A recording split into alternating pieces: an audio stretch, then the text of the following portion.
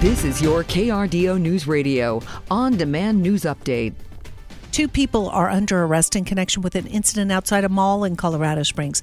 The scene unfolded Tuesday night at the Chapel Hills Mall food court. Police say a fight broke out, and when security tried to intervene, someone pulled a gun. The person was quickly arrested. A teen in the group was also taken into custody for possessing a handgun. There were no injuries. There's a big update on a shocking Colorado case that made national headlines. One of the owners of a Fremont County funeral home will stand trial on all 260 charges. Carrie Halford is accused of improperly storing 190 decomposing bodies. They were all found piled up in October, most wrapped in plastic, some dating back to 2019. Several families believe they were even given fake ashes. A judge also lowered Carrie Halford's bond to $100,000, matching what was done for her husband 2 weeks ago. John Halford will find out if his case is moving forward at a preliminary hearing on February 8th. A man linked to a series of Peeping Tom cases in Colorado Springs is in custody. Police announced the arrest of 54-year-old Troy Deck yesterday. He's an unregistered sex offender who's connected to about a dozen Peeping Tom cases between December of 2022 and September of last year. He's also facing burglary, assault, and stalking charges. Deck is being held without bond.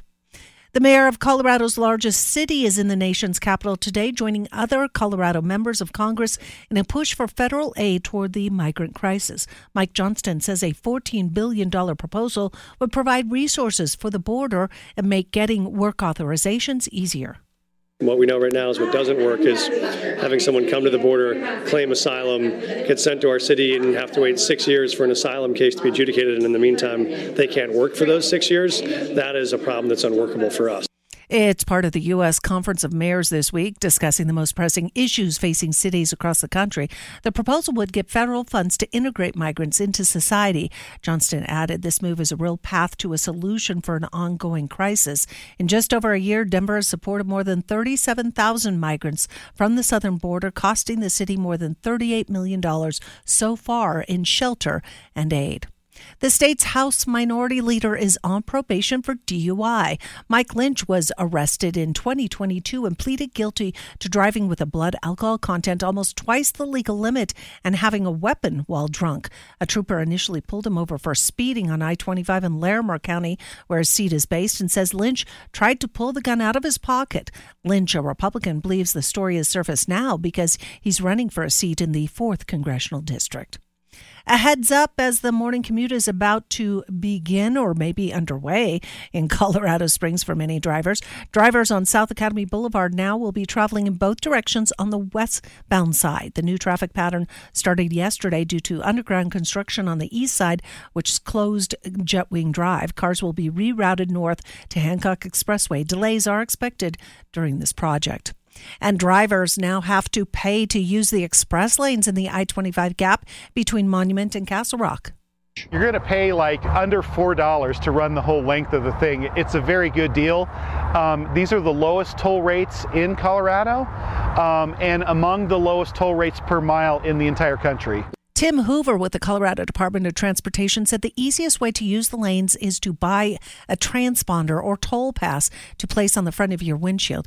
The lanes have been open for 2 years, but tolls were waived for testing. The South Gap stretches 18 miles and is the only 4-lane section of I-25 that connects Colorado Springs and Denver. Toll collections started yesterday. The sale of electric vehicles may have reached a plateau as consumers have concerns about the technology. Russell Hensley is a partner with the marketing firm McKinsey & Company and looked over new technology ideas at the recent Consumer Electronics Show. He says the process of charging vehicles, a major concern for customers, is evolving. If you think of Wi-Fi 10 years ago and the difficulties we had logging onto Wi-Fi, and today, it's pretty much commonplace just about everywhere, and it's actually free. The survey found 42% of consumers won't purchase an EV until the number of charging stations rivals those of gas stations. Hensley says the research also found that in addition to charging a vehicle, the range of an EV can be a major concern. Customers want a vehicle that has the ability to go 400 miles or more on a single charge. A Triceratops skeleton reconstruction is coming to the University of Colorado's Boulder campus. The dino will be on display in the Sustainable Energy and Environment Community Building on East Campus. It's a cast of various bones found in the 19th century that were later assembled into a complete skeleton. The Triceratops was a plant-eating dinosaur that lived in areas including what's now Colorado nearly 70 million years ago. Partly to mostly cloudy skies for your Thursday. Mild and breezy as we head into the afternoon. Early temperatures in the upper 40s, low to mid 50s, but colder temperatures on the way as a cold front slides across the area. We'll see northwesterly winds 10 to 15, gusting at times 25 to 30 miles an hour. From the Storm Tracker 13 Weather Center, I'm meteorologist Chris Larson for KRDO News Radio. Get news, traffic, weather live on KRDO's Morning News weekday mornings from 5 to 9. KRDO's Afternoon News weekday afternoons from 4 to 7. On KRDO News Radio or anytime at krdo.com.